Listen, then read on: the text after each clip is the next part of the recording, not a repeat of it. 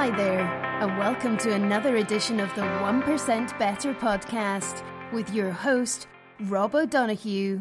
Hey folks, welcome to this week's episode of the podcast. Glad to have you along. One that I've been looking forward to releasing for a while, as my guest is an absolute gentleman and has amazing experience, Dermot Mannion. Huge experience in the aviation industry. I'll talk a little bit more about Dermot just in a minute or two.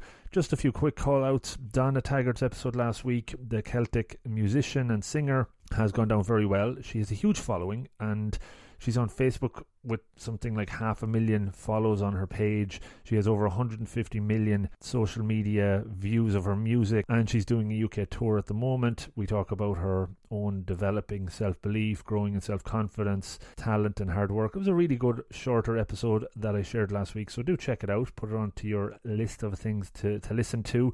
I'd appreciate that. Really good news on the new podcast front. The 864 show will officially launch to the masses sometime late next week. I'm probably going to release about 4 episodes at once. The 864 is a shorter episode, but still full of useful information, and I have some special international and nationally well-known guests ready to go, all recorded and ready to go. But the first 2 episodes are actually now available on the Patreon site. So that's Patreon, and go to Rob of the Green on Patreon.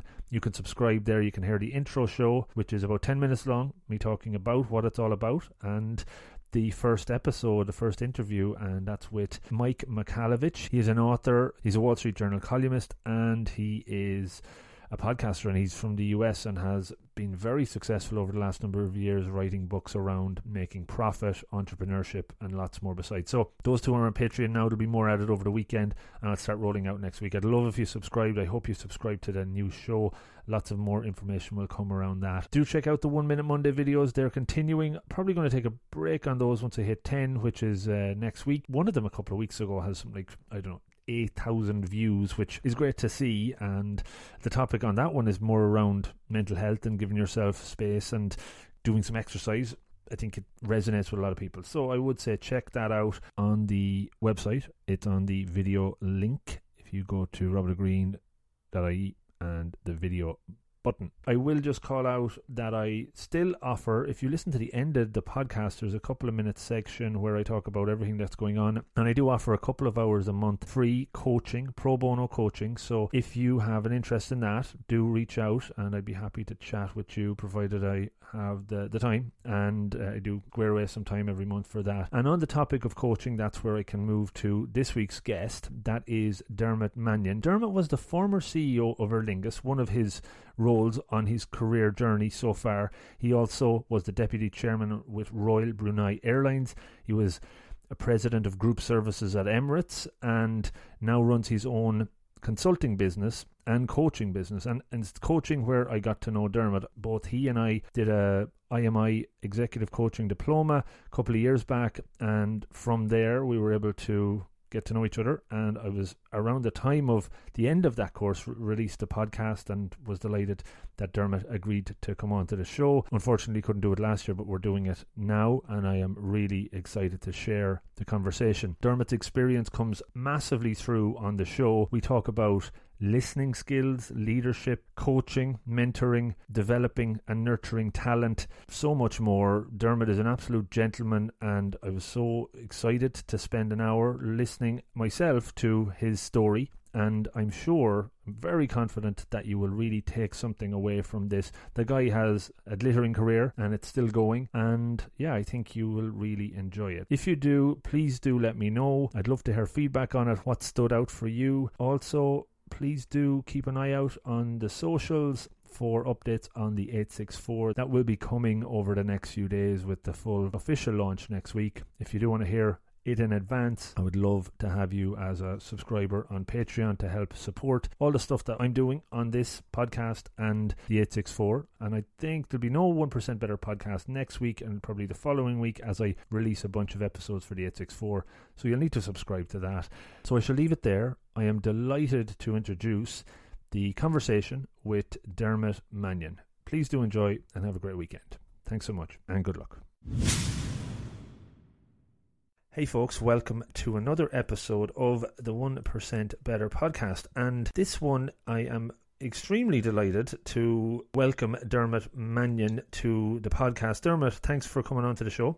Thank you very much, Rob. Greetings to you and greetings to all your listeners as well. So this one was, Dermot, I think one I wanted to certainly get into season 1, and we just couldn't make it happen. And now I'm into season 2 and delighted to get you on and want to talk a bit about your career. I guess for context, we met at a coaching program or coaching diploma that we did together in the IMI last year. And for me, that was a massively life-changing experience in lots of ways. Coaching, for me, I've learned so much about it over the last year. Met so many nice people along the journey that we, I guess, been on together. For you, coaching, was that something that you were always interested in knowing more about, and was it just the perfect time to do that diploma? I'd love to know a little bit of background around coaching and where it's kind of been a player in your career, I suppose.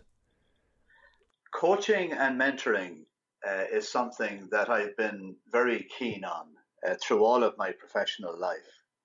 And my main reason for completing the diploma last year at the IMI is that I suppose it gives you a sort of a nomenclature to better describe things that I was doing already in my career over many years. So in a professional sense, what I have found most satisfying in the various roles that I've had in the airline industry and elsewhere over the years is in watching and nurturing and developing young talent. And completing the course, as I said, at IMI last year, just gave a sort of academic framework to go with that, which I have found very, very useful. And indeed, since then, I've been using many of the techniques more extensively now, because these days I spend more time coaching and mentoring people, not just from within the industry that I'm most familiar with, but also from people, from right across the spectrum of various other industrial sectors as well. Brilliant. Yeah, I'm looking forward to talking a little bit more about that. And just to talk a bit about, your career, I did some research. I knew some of it already, and on others, when I do a bit of research for these episodes, it's great to get a bit of information about people's backstory. Your career started with Ulster Bank, and you worked with Emirates for 15 or 16 years, and then you became the CEO of Aer Lingus, then Royal Brunei Airlines, I think as deputy chairman. So there's been a lot of big roles, I suppose, during that period. One question that just come up as you talked about coaching and how you always were keen to develop young talent. Did you have a coach, or did you have somebody that was your mentor or keen to develop you along your journey? And do you think that's why you have such a passion for doing the same? I believe that's a very fair point. I think anybody who achieves any level of success in life, in whatever their sphere of influence, I think would be honest enough to admit that to get there, you need some help along the way. And I certainly had a significant amount of help in my career. For instance, I spent a long number of years working for Emirates Airline in Dubai. And at that particular time, the chief executive was a man called Maurice Flanagan, who went on to become Sir Maurice Flanagan because he was knighted for his service to the industry, and indeed rightly so. But he was the boss. And he had a significant influence over me in those years. And the thing that I admired about him most was that he was prepared to take a chance on somebody that he felt had ability. For instance, in my case, I was just a young qualified accountant who came in working in the treasury area of the airline. Right. And I got to know the CEO because of various aircraft acquisition transactions that we were involved in. He obviously liked what I was doing and my approach, and he could see that there was some, ability there that could be nurtured. And he had the foresight to, I suppose, pull me out of that role and bring me across other aspects of the business, which really was a very brave and innovative thing to do on his part. And I hope I repaid the confidence over the years. He's dead and gone now, God rest his soul. He died just 2 years ago. Okay. But he was a very significant influence in my career. And he was a very remarkable man. There are many senior aviation people running around the world today who learned everything they know about the industry from Sir Maurice Flanagan. Wow. That's certainly somebody I must look into. What was it that was so outstanding, I suppose, about him, or what were the skills or style of management leadership that he had that you thought really set him apart? He was a very humble guy, and he listened to people. Listening is such a huge attribute in good leadership, because if you're not listening, then really you're not getting the pulse of the organization. He was very good, for instance, at attending a meeting where there could be quite a few, senior executives in the organization sitting around the table. He would listen very keenly to what each of them had to say, and he was very good at forming a picture of the type of person that he was interacting with. And he certainly had the skill and the ability, it seems to me, to maybe identify people, like myself, who are working in a very narrow sphere of influence and say, you know what, I think we can put you to work elsewhere. And that's exactly what he did. So I think good listening skills and humility are very, very important leadership skills. Wow. Yeah. And I guess this is probably 20, 30 years ago when you interacted with him, and maybe the leadership style then might have been considered more, extroverted and loud and pushy. It sounds like he was almost the opposite. I know nowadays we hear a lot of like leaders speak last sort of statements going out there. Was that the type? Was he introverted? Was he more of an extrovert? Well, that's an interesting question. I would describe him as a quiet family man, really, away from the work environment, and quite shy in many ways. He didn't necessarily like the public profile too much. He preferred interacting with people in smaller groups. But I think your point is well made. I think he was ahead of the curve, because in those days, if you go back 20 years, especially in the airline industry, now bear in mind that a lot of ex-military people end up in aviation. Yeah. So there tended to be a very military-style autocracy in various organizations. And, Sir Maurice Flanagan was the antithesis of that. He was a very collegiate type of guy. And he certainly got the best out of the people around him. And I learned enormous lessons from him in that respect. It's cool. And especially the tie between listening and coaching. Obviously, we know it's one of the most important things you could do as a coach is to listen. So that's interesting. I'd like to dig into the aviation industry. Originally from Sligo, grew up there, went to school there. Was aviation on your radar? That's a pun that I didn't plan to do, but was that something that was in your mind always, or did it something to just kind of fall into as you got into the working world? Well, it's funny because I remember a strange incident where a cousin of mine and I, with whom I was very close when I was much younger, I think I was 10 or 11 years old on one occasion, and he just happened to turn around to me and say, for no apparent reason, something along the lines of, you know what, you should work for Aer Lingus because it's the best way to travel the world if you can get into that organization. Right. And I thought about that, probably 30 years later, when I ended up coming back from Dubai in 2005 to join Aer Lingus, and it was just a strange memory from the past, and how prescient he was. That who would have said in all those years ago that 35 years later I would end up coming back and joining Aer Lingus. And everything he said was true, because if you do want to experience different parts of the world, different cultures, then certainly the airline industry is a very good one to work in. But that was the only real, I suppose, connection to the airline industry that I had from my earlier years. I mean, I as you said, I went to school in Sligo. I then went off to university at Trinity College, which actually in the 70s was quite an experience. I was one of the first students, I think it's fair to say, or the first part of the first wave of students, if you like, from the west of Ireland to attend Trinity, because up to that point, Trinity was a very Dublin-centric university.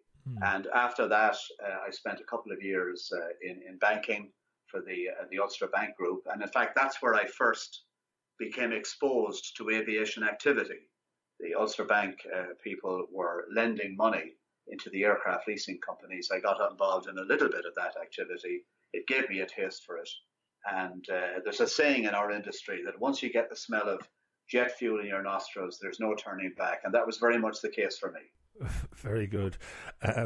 So when you were growing up in Sligo, what was your ambition? What was something that you thought, this is what I'd love to do when I grow up? Well, I wanted to go out into the world. I think it's an Irish thing. I'm often asked, actually, especially internationally, why are there so many Irish people in aviation? And I think it has something to do with the fact that we live in a small island nation. And for that reason, as a nationality, Irish people tend always to look outwards because we're always looking to see what's happening in other parts of the world, and we're very keen to have that experience. So I think it's not uncommon in Ireland for people to have a fascination with the airline industry. And I suppose, yes, there was an element of that when I was growing up, but it was really only all those years later, as I said, when I joined Aer Lingus, that I could kind of see a certain thread, if you like, that went all the way back to my childhood, and realizing perhaps for the first time that there was a fascination there all the time with the industry that I hadn't quite focused on all that much when I was young. Right. When you were focusing hard on studies in primary school, secondary school, and got into Trinity, what were, I suppose, the strengths that you were aware of that you had at the time? Obviously, in the finance game, was that an area of passion for you? I felt finance was a good stepping stone, right. Which I think it turned out to be. I think these days, anyone who wants to be successful in the corporate world needs to understand the numbers. So, whether you come from an engineering background or a HR background or whatever it might be, I think certainly as you get promoted to higher levels within an organization, there is certainly an expectation of understanding the numbers. So I felt that I wanted to qualify as an accountant, but then go and use that in an industrial setting. I certainly didn't see myself spending the rest of my life working as an accountant. I wanted to branch out from that, I suppose, and use the technical skills that I had acquired to go and do something in a more general management area. The discipline around finance and numbers is probably left brain. I talk a bit about that, the left brain and the right brain, and then as you get into more leadership and management, you're probably using more softer skills. Would you have seen a kind of a balance between those as you were stepping out into your early career? Did you have a natural ability to manage people and interface with your team and that? I've always liked the soft side.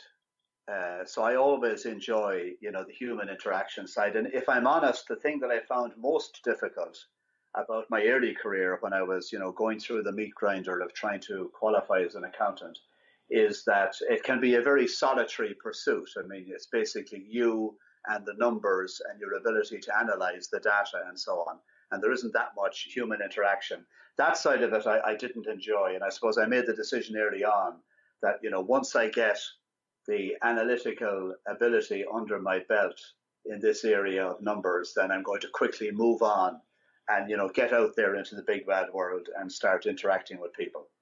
And that was, I suppose, the first big role within Ulster Investment Bank. Was that the first one after college? Well, yes, I joined there. Well, first of all, I finished at Trinity. Then I went into one of the big four accounting firms and spent a 3-year apprenticeship there, which is what one did in those days. And I guess they're still doing it now. To qualify as an accountant. And then after that, I spent 2 years on the lending side at Ulster Investment Bank. And as I mentioned, that's where I became really first significantly interested anyway, I would say, in pursuing a career in aviation. Just to even step back, and one thing I remember I'm originally from Longford, as you probably know, and when I was 17, I took the journey from Longford to the DCU actually at the time, and that was in the mid-90s. I was completely probably out of my depth for a while, and ended up leaving college in Dublin, went to Galway then and did 4 years. What was your early experiences of even just moving from Sligo to Dublin? Obviously, I imagine exciting. Was it daunting? Was there memories that stuck out that to form who Dermot was as a young adult? That's a very good question, Rob. If I look back on it, I really was an innocent country boy coming up to Dublin in those years. I'd be the first to admit it. And I probably spent the first 3 out of my 4 years in Trinity being somewhat overwhelmed by the place. I mean, all the other students around me, especially those from Dublin, just seemed to be so much more in tune with the place than I was. But so for sure, it was in terms of challenge, it was a significant step up for me. And I remember so well, most of my friends from the Northwest did what you eventually did, which was going to university in Galway, right? Where they had all of that, camaraderie and Galway has that great party town reputation, as I'm sure you well know. Too well. And Trinity is a big city university, and it was challenging. So no doubt about it. In those years, it was a difficult experience, but ultimately a very rewarding one. And there were some very interesting people to be found around the campus of Trinity in the years that I was there. I mean, Joe Duffy, for instance, now of RTE, was the president of the Students' Union in my time. Wow. And I remember Jerry Ryan, sadly no longer with us, also of RTE.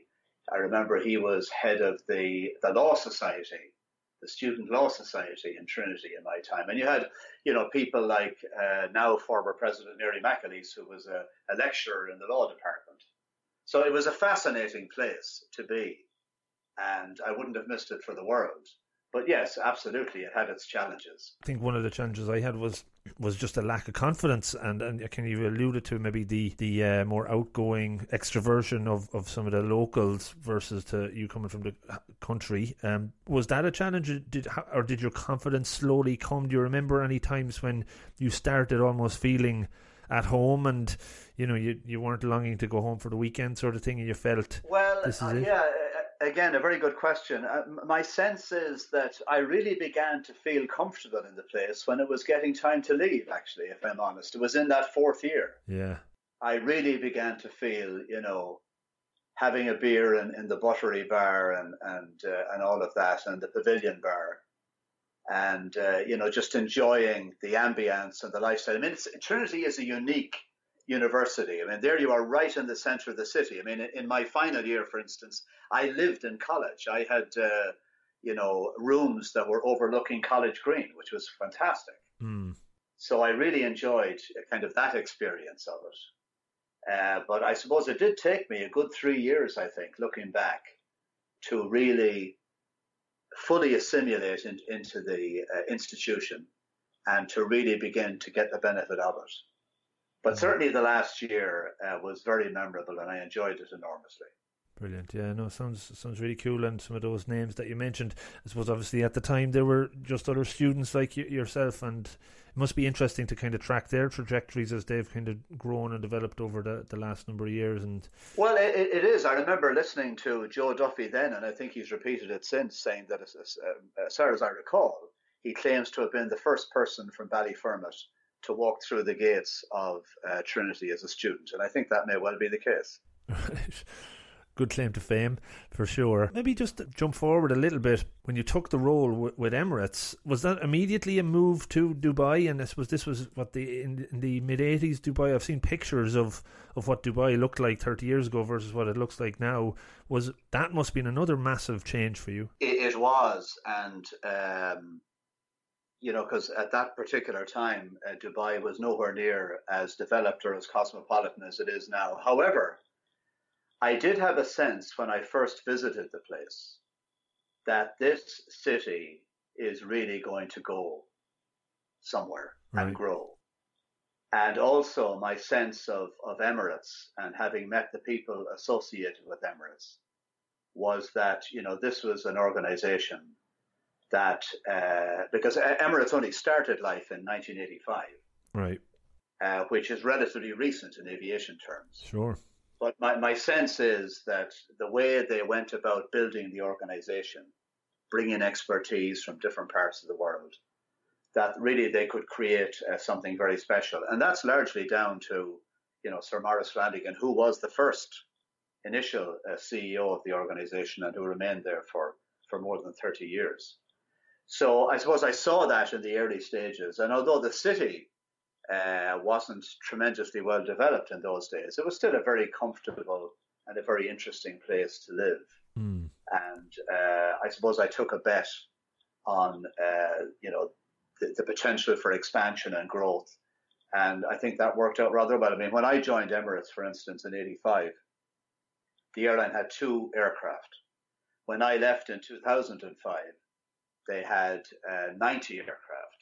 And today the figure is probably heading towards 300 aircraft. It's a remarkable story in aviation terms. And, just being there for those years was like, experiencing a real-time PhD course in the industry.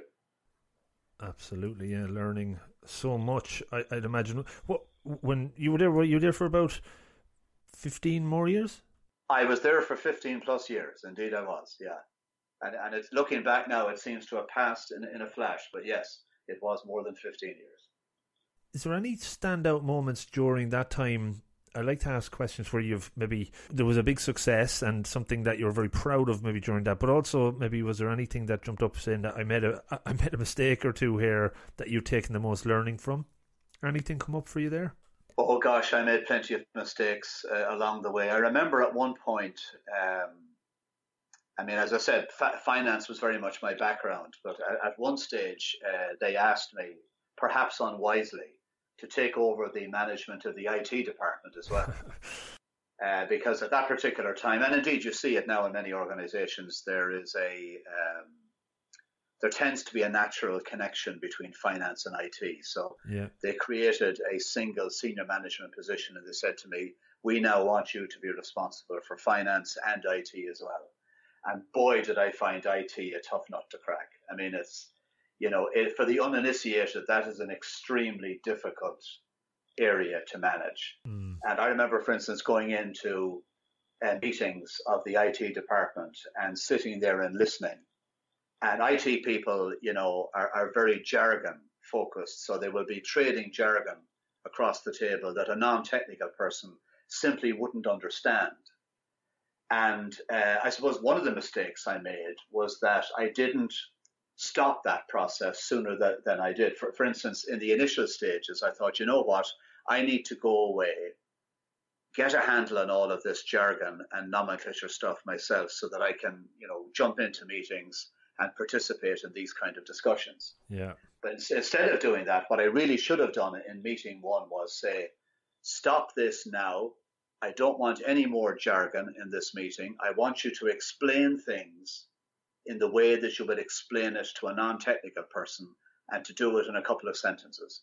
And once I started doing that, it was enormously effective, because actually what you discovered after a bit was that in the IT game, and I suspect in other professions as well, if they're not entirely sure of their own subject matter, they bury it in jargon so that they can disguise it from others in the organization. So asking the dumb question is often the most intelligent thing to do. And it's one of the greatest lessons that I've picked up is never, ever be afraid to ask what you think might be perceived to be a stupid question. There are no stupid questions, and you can often get some very remarkable and very meaningful answers. That's really insightful, Dermot. I'm IT is my background as well, and I remember the term I suppose I might have used 10 years ago or more was blinding people with science, almost, because when you couldn't explain it properly, you'd throw some stuff that could bamboozle the person to kind of get yourself off the hook. But the other thing comes up for me there is what we probably took out of coaching is this bringing a beginner's mind to things, and it seems to tie in nicely with what you said there. So really good advice. Was there, on the flip side of that, so Dermot, a really big success story, something that you were proud of during those years, apart from just the whole thing probably was a big success, but was there one or two things jumping out? Well, first of all, it was a great privilege to be part of the development of a growing airline like that. And, it gave one access to, contract situations with new aircraft and new technology, which was very much at the cutting edge of the industry, which I really enjoyed. But I think the thing that's given me most satisfaction over the years is really expanding from what we've just been talking about, moving away from people just using jargon to try and explain their way out of difficult situations.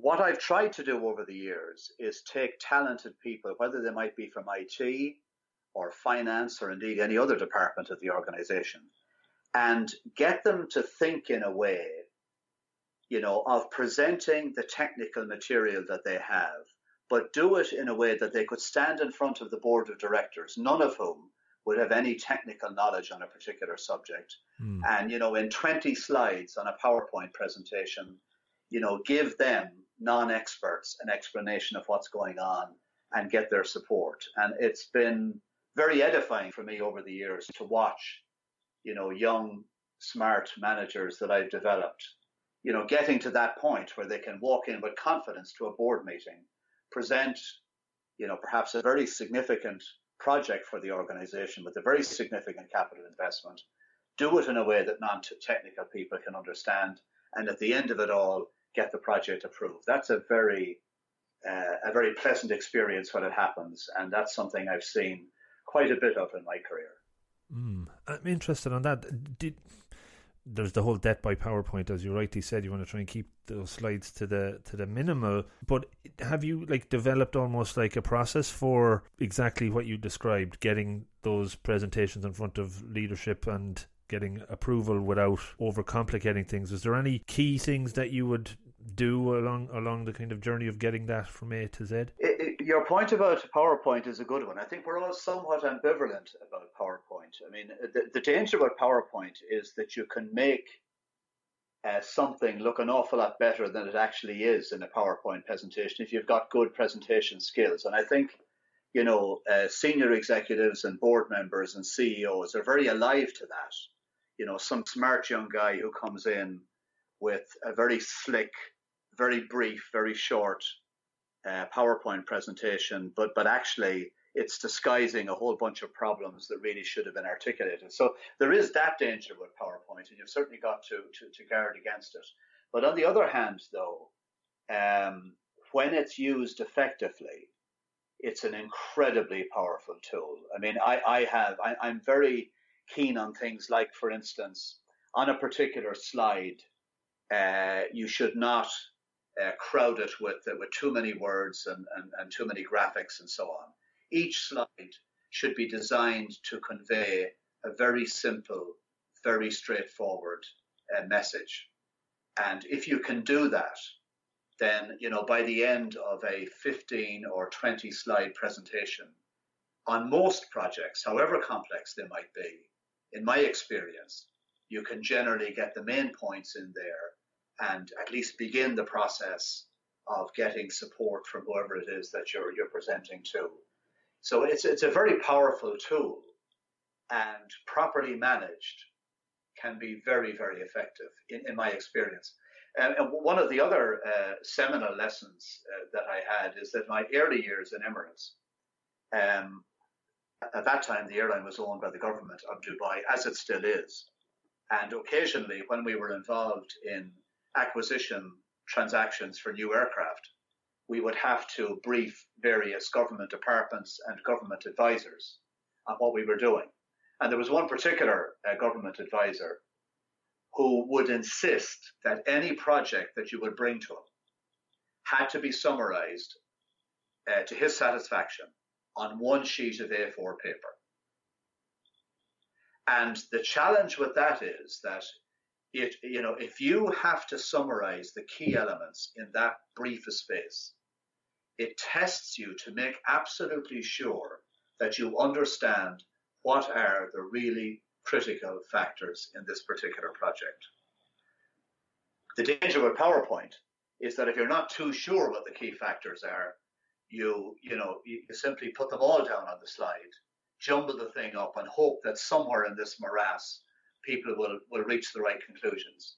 Whereas if you're forced to summarize it in a much shorter space, it really does, separate the wood from the trees. And at the end of that, it's pretty easy to determine whether whoever's doing the presenting actually knows their stuff or not. So brevity, in my experience, is very, very important. Yeah, I like it. The idea of a one-page business case is something been asked to do in the past, and sometimes challenge of it obviously is, as you said, to get it down to the brass tacks and make it as impactful as possible. You could spend a whole week working on a single one-page presentation. That's how tricky it is. Yeah. But at the end of it, if you can distill it and get it down into a single page, you will look at it and say, you know what, this really does get to the essence of this. And it's a very, very effective tool and a very effective technique. Now, with PowerPoint, of course, people tend, as we've discussed, to go for more rather than less, which I think is a mistake. In my experience, if you go beyond 20 slides on PowerPoint, especially if they're very busy slides, I think you're going to lose the attention of your audience very, very quickly. Good one. You mentioned culture earlier on, as in you wanted to experience new cultures. When you moved to Dubai, obviously a new culture in your lifestyle, but also the culture of the organisation. I suppose how had you influence to that or see that develop over the years, and even subsequently in your other roles? How important, I guess, has culture been? I think it's critical. I mean, you really have to understand the dynamics of the people that you're dealing with. And the only way you do that, of course, is by listening.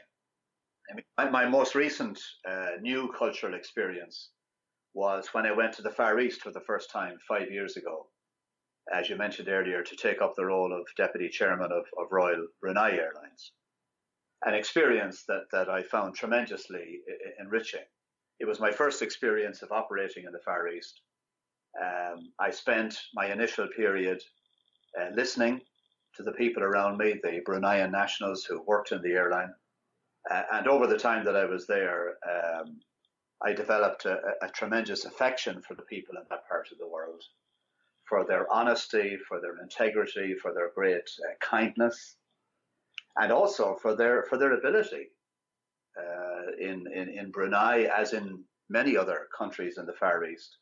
There's a tremendous emphasis on education. All of the young people are hungry for knowledge. They all go to the best universities that they can afford.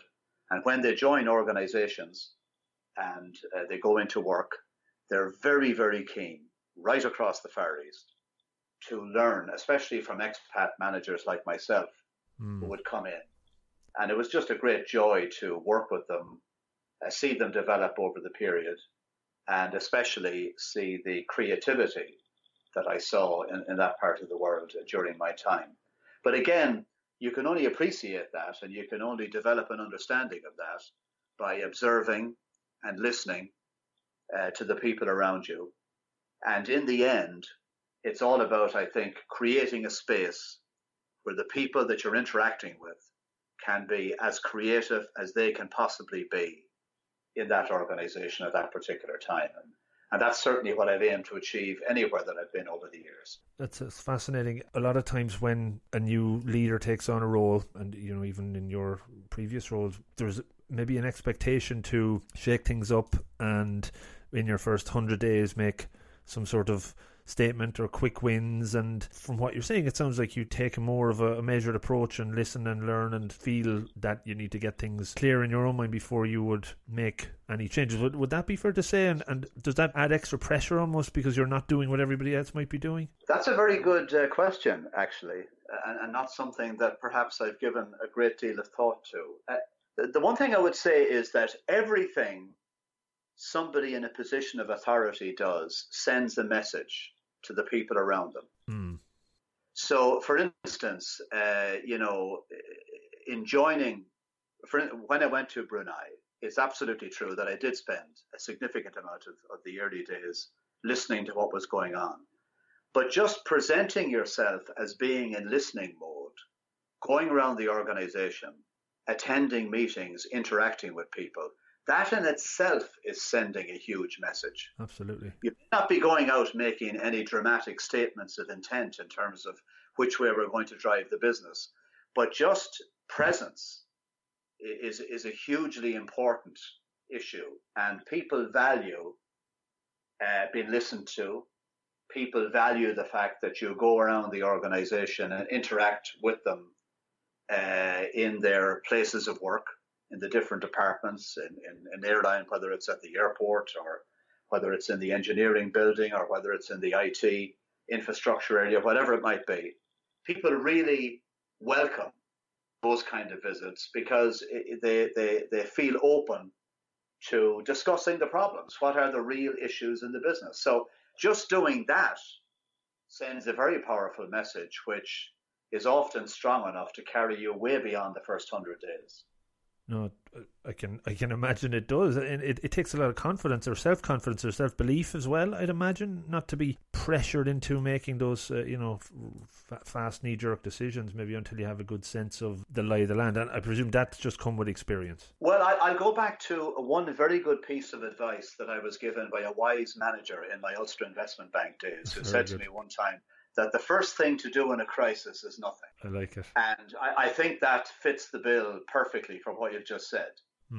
You're absolutely right. We live in a world of knee-jerk reactions. We live in a world of social media, instant feedback, and all those things. Mm-hmm. And, nobody is going to be given 100 days anymore to think about anything unless they really fight for it. Sure. So it is absolutely challenging. There's no doubt. But at the same time, it's much better to make no decision than a bad decision. So yes, it does require a certain amount of confidence, a certain amount of self-belief. I think in my case, I simply said, the airline at that particular time in Brunei was facing challenges, as many other airlines around the world were. And my view was that it was going to take at least 6 months to begin to figure out how to move it forward. And yes, it was a battle to get that 6 months, but I think we eventually got there. And, once we got close to the 6 month period, and once the board and the senior management began to see a climate of positive change in the organization, then I think people began to relax a little bit. And then we really began to become effective in terms of working together and really, driving the organization to a point where, within 3 years of my arrival in Brunei, the organization was winning quite a prestigious award in Asia for corporate turnaround. And then in the following year, because we rebranded the airline as well during that period, Royal Brunei Airlines won one of the prestigious world's top rebranding awards. So there were a lot of very positive achievements, but it did take time and people had to be patient. Yeah, brilliant. I really, really like hearing that story, and maybe others listening to this in their own businesses or startups or big organizations might resonate for them as well. I'm going to switch forward a little bit, or maybe even back in time. We're kind of jumping around, but I have a question that I'm interested to get your perspective on. When you took over the CEO role of Aer Lingus, obviously a massive accolade to have. Shortly after that, it went public, right? It floated. Was it shortly after you took over that role? Well, let me answer your question this way. Aer Lingus has been around for quite a long time, well over 80 years now. Mm-hmm. But if you were to pick the 4 most tumultuous years in the entire history of the organization, then that was the period when I was CEO. Because you're quite right. When I started in August 2005, the government had a clear agenda to privatize the airline and to begin the process of divesting shares into the public stock market. Right. So within 18 months of me joining, after a very considerable effort on the part of people internal within the organization, but also at government level too, we managed to complete the privatization process. But then, within 4 days, literally, of Aer Lingus being quoted on the Dublin and London stock markets, Ryanair launched, as only they can, a surprise and quite hostile takeover bid. So it was an absolutely tumultuous time to be involved. It was a privilege, but I won't say it was easy because it wasn't. It was immensely challenging. I can certainly imagine. I can't understand. I read again in research. I think there was an article online still from 2006, around the time of the flotation. There was a day in the life of Dermot Mannion, and going to bed at 3 a.m. up at 6, and had quite a hectic schedule. One thing that I took a note on was selling, and you were trying to almost sell the airline to. You went on a world tour. It said you were trying to sell effectively stocks and shares, I suppose, of the airline. Was selling a skill that you had developed, or was it something that you had always within you? Well, again, another interesting question. I suppose I'd answer it this way. I believe I have good presentation skills. Okay. So, for instance, if there's a need to go in and address a group of people on a particular subject and hold their attention for 15 or 20 minutes in so doing. Right. I think I'm quite good at that. Did I get a great deal of training in that area? If I'm absolutely honest, not really. Although, when I look back on it now, one very significant thing that I did do many years ago, when I was just a young trainee accountant in Dublin, was I joined the Toastmasters organization. Yes. And I spent a couple of very enjoyable years with them. And as you probably know, Toastmasters works on the basis that it helps you to develop your public speaking skills. And I enjoyed it enormously. I mean, you are given a particular topic in the Toastmasters group, and you're told, go away and think about it for a week, and then come back and give us a presentation on it in the next meeting.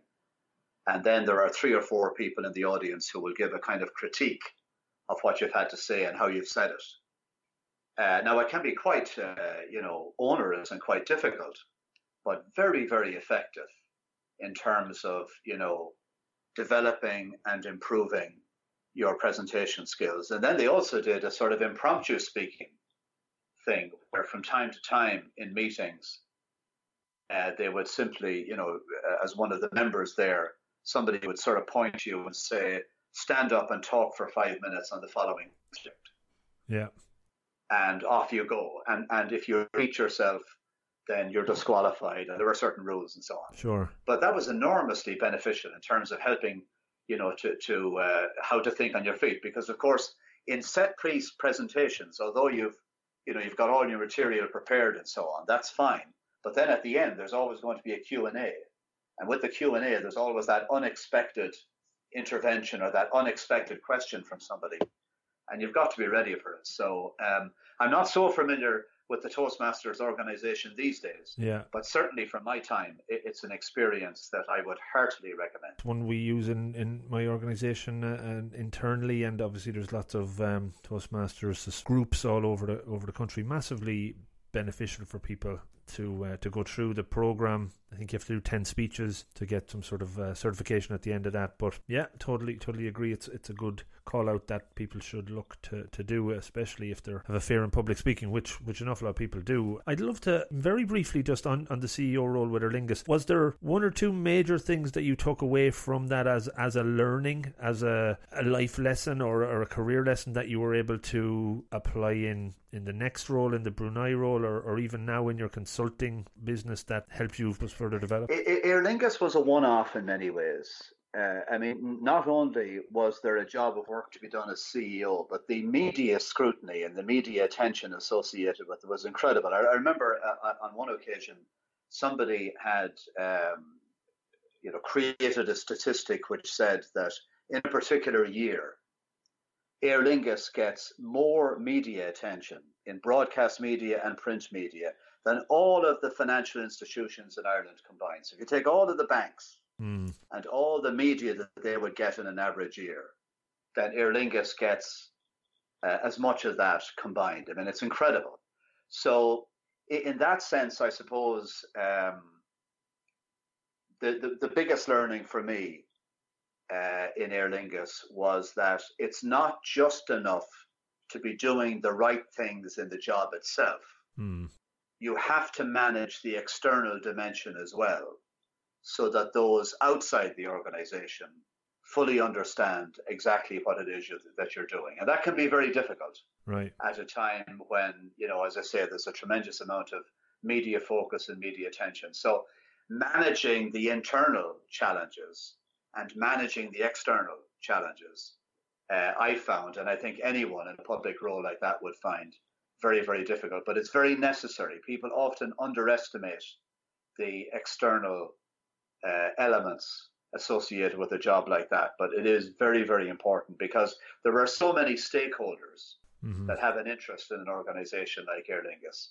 You have the government, you have the shareholders, you have the passengers, you have the staff, you have business interests in Ireland who, clearly look to Aer Lingus to provide air links with as many cities and jurisdictions as possible. So there's a huge number of different constituents there.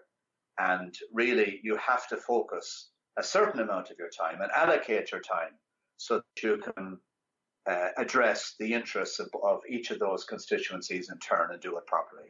Not an easy task when you're under pressure, I can tell you. No, absolutely. And the thing just around that external media focus, was this the first time in your career where you had a role that was very much focused, getting a lot of media attention? Your name was probably in the paper, on the news on a very regular basis. There was a lot of spotlight on you. Does that just become part of the day job after a while? Do you forget almost that's happening? Do you become immune to it? Well, the way that I forgot or tried to forget that that's happening is that I actually stopped listening to the news. For instance, when I would drive into work in the morning or going home in the evening, the last thing I would do is put on the radio news, because they may well be discussing, some aspect of the Aer Lingus privatization or any other aspect of the business that may be going on. So I simply shut it out, really. And so my period driving to and from work in the car was my little oasis of peace. And by the way, that's a tip that I would give to anyone. In these days of noise and social media clutter and so on, driving along in your car with the radio switched off is a wonderful opportunity to just think. And, we get so few of those opportunities now that, that was a key learning I took from that period, and something that I've done ever since. I seldom listen to the radio now in the car. When I'm going along, I try to use time effectively to think through, a project that I might be preparing for, or a presentation that I've got in mind, or whatever it might be. And it can be a very, very productive period of time. I think it's been 5 years or so since I had the radio on in the car. It just gives you that headspace. And I think it also, on the flip side, when I was having it on, even though I wasn't in the media or there wasn't any negative press coming my way, I would just probably feel negative by the end of a drive to work, hearing a lot of the negative sentiment that is coming out about whatever. It certainly gets into under the skin. So no, I agree there. On top of that, going through the coaching diploma, you, Andrew and Fabio would have talked a good bit about being mindful and meditation. We had Grattan on it as well. Is there anything that 20 minutes or 30 minutes silence you had in the car was kind of being a bit mindful? Was it a practice, or is there a practice? Is there other techniques you apply to come down out of your head and just be sometimes? Well, I'm a believer in mindfulness. I suppose these days it might be considered somewhat old-fashioned, but I do pray from time to time, and I find that very effective and very mindful and very helpful in terms of uncluttering the mind and getting me ready for the challenges ahead. And certainly, over my life, I have found that to be a very effective tool for just uncluttering and preparing for what comes next. No, it's true. I think meditation and mantra-based type chanting is effectively in a way a form of prayer, because if you're saying a similar prayer over and over, it can kind of make you focus on just what's right there in front of you. The stresses and strains of all these roles, Dermot, how did you bring balance to all of that? What did you do for release, or how did you manage your career from that perspective? I believe I have the ability to switch off when I leave the office and go home. I'm very interested in music. I've been known to sing in choirs from time to time, which I find enormously enjoyable and a great diversion away from the normal day-to-day chores of business. I very much enjoy the movies. I enjoy reading. I'm something of a sports fanatic. I have a lot of interests away from the workplace that tend to keep me energized and refreshed. And of course, family. And it's always wonderful to be able to spend time with family away from work and enjoy what's going on with other members of the family at particular periods of time. Sounds like a nice balance. I'm going to ask 3 quick final ones to wrap up, Dermot. What does a typical day look like for you now? Well, now I'm in a sort of consultancy role. Mm-hmm. So I'm involved in a number of different projects. So there isn't really a typical working day for me at the moment. I mean, just now, for instance, I'm involved in an advisory capacity on 2 startup aviation projects, one of which is located in Dublin. This is a new company developing enhancements to the air traffic management systems and something that we've got high hopes for in terms of success. And there's another startup business which is coming out of India that I also have an advisory role in currently. And that's something that I'm focused on. And again, we have high hopes for the potential for success there. But, startups it's a risky business. And, some of them work and some of them don't. But I'm enjoying the experience very, very much. And also, I operate in an advisory capacity with an organization called Expert Deal Closer. Expertdealcloser.com, I think, is the website address. And basically, as the name suggests, this is an organization that is focused on improving negotiating skills in the business community. Okay. And contract negotiations and negotiations generally are something that I've spent a lot of time in my working life engaged in. So I'm delighted to be an advisor to www.expertdealcloser.com. And for instance, in the summer, we're hoping to offer a 3-day program which will be run out of the Trinity Business School, all about the art of negotiation. And I'm very much looking forward to participating in that. And indeed, if it works well in Dublin, then we have hopes of perhaps taking it to other parts of the world as well.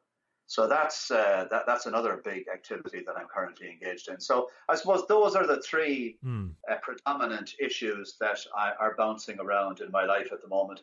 As well as that, I still haven't forgotten, of course, the coaching that we talked about earlier. Yeah, I do some coaching and mentoring activity as well as that.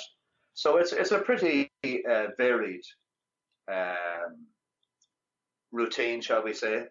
And no one day is like any other day, and hopefully I can keep it that way. A nice variety there, Dermot. I'm jealous. The coaching, I will wrap it up, and when I put out the episode notes, I'll reference to the expertdealcloser.com. People can check that out. If people wanted to get in touch with you as well, I'm happy to share any links or email addresses if you wanted to do that. I'd like to ask folks about a book that they would recommend that they've read that had a big impact on them, not necessarily just recently or over the course of your career. Anyone jump out? Oh, you've caught me cold now.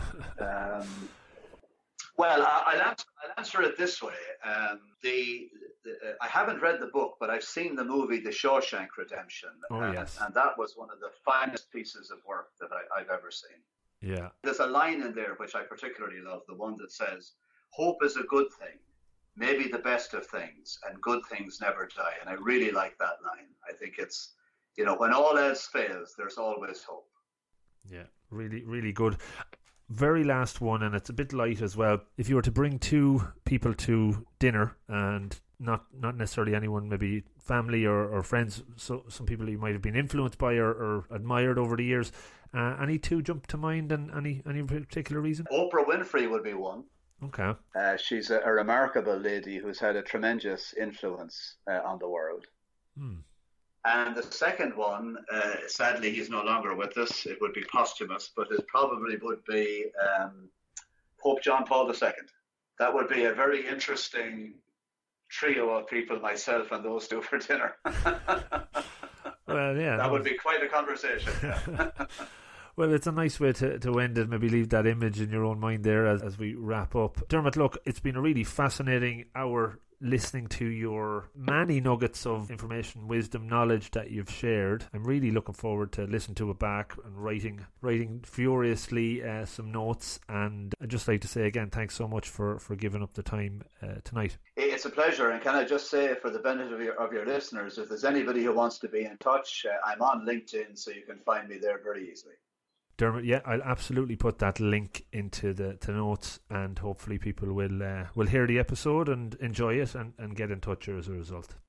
Okay, well, listen, thank you very much, and all the best to your listeners as well. Brilliant, Dermot. Thanks so much. Have a good evening now, Rob. Bye-bye. Bye-bye. How was that? Did you enjoy it? I hope so. If you did, please like, share, and do all that other good stuff that only takes a second on social media but means an awful lot to me as it spreads the reach. You can get the details from the show in the show notes on the website robofthegreen.ie. In there you can share the show out with others. I really just want to touch on 3 other quick things. 1, feedback. I learned so much from it. Without it, I can't improve. Please give me a bit of feedback, positive, negative, constructive. Would you recommend a book? Do you have any other ideas for guests? How about more video? Let me know what you want and I can make it happen. I will try. That's number 1. Number 2, sharing is caring. This year I'm making more of an effort to try and expand the reach.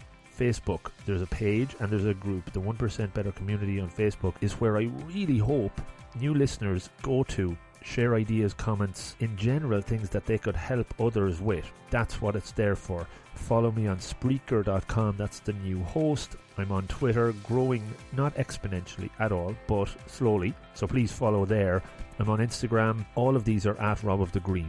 LinkedIn, Rob O'Donoghue. Get in touch, would love to hear from you. Number 3 is about support. So I'm offering a few hours a month, pro bono, free coaching to those that can't afford it, that need some coaching, that want some coaching. If you go to the website, the support page, click on the pro bono link. On the flip side of that, where you guys can support me, go to patreon.com, the Rob of the Green page. You can make a donation there. You can get access to exclusive content, which I'm adding all the time. That would be awesome. Anything you contribute will go back into the show to make it better, make it more than 1% better. Also, there's the option to buy one of those books that were recommended through the website, which will bring you to Amazon, which will get you the normal links, which will get you the books at the normal price, but supposedly Amazon will give the show a small donation every time a book is purchased, or anything for that matter, which is great. So finally, I just wanted to say thanks so much for listening. I know it's difficult to make improvements, to push things forward, to get outside your comfort zone. I'm trying to do it all the time. I hope that every listen and every show and every guest that is on gives you something to take away that you could apply, adopt and adapt into your own life to create a new habit, to make something better. Don't overreach. Small improvements, 1% is enough. And thank yourself for making the time to listen to the show. It shows you're interested in learning, improving and getting better, even if it's just 1% at a time. Have a great day and good luck.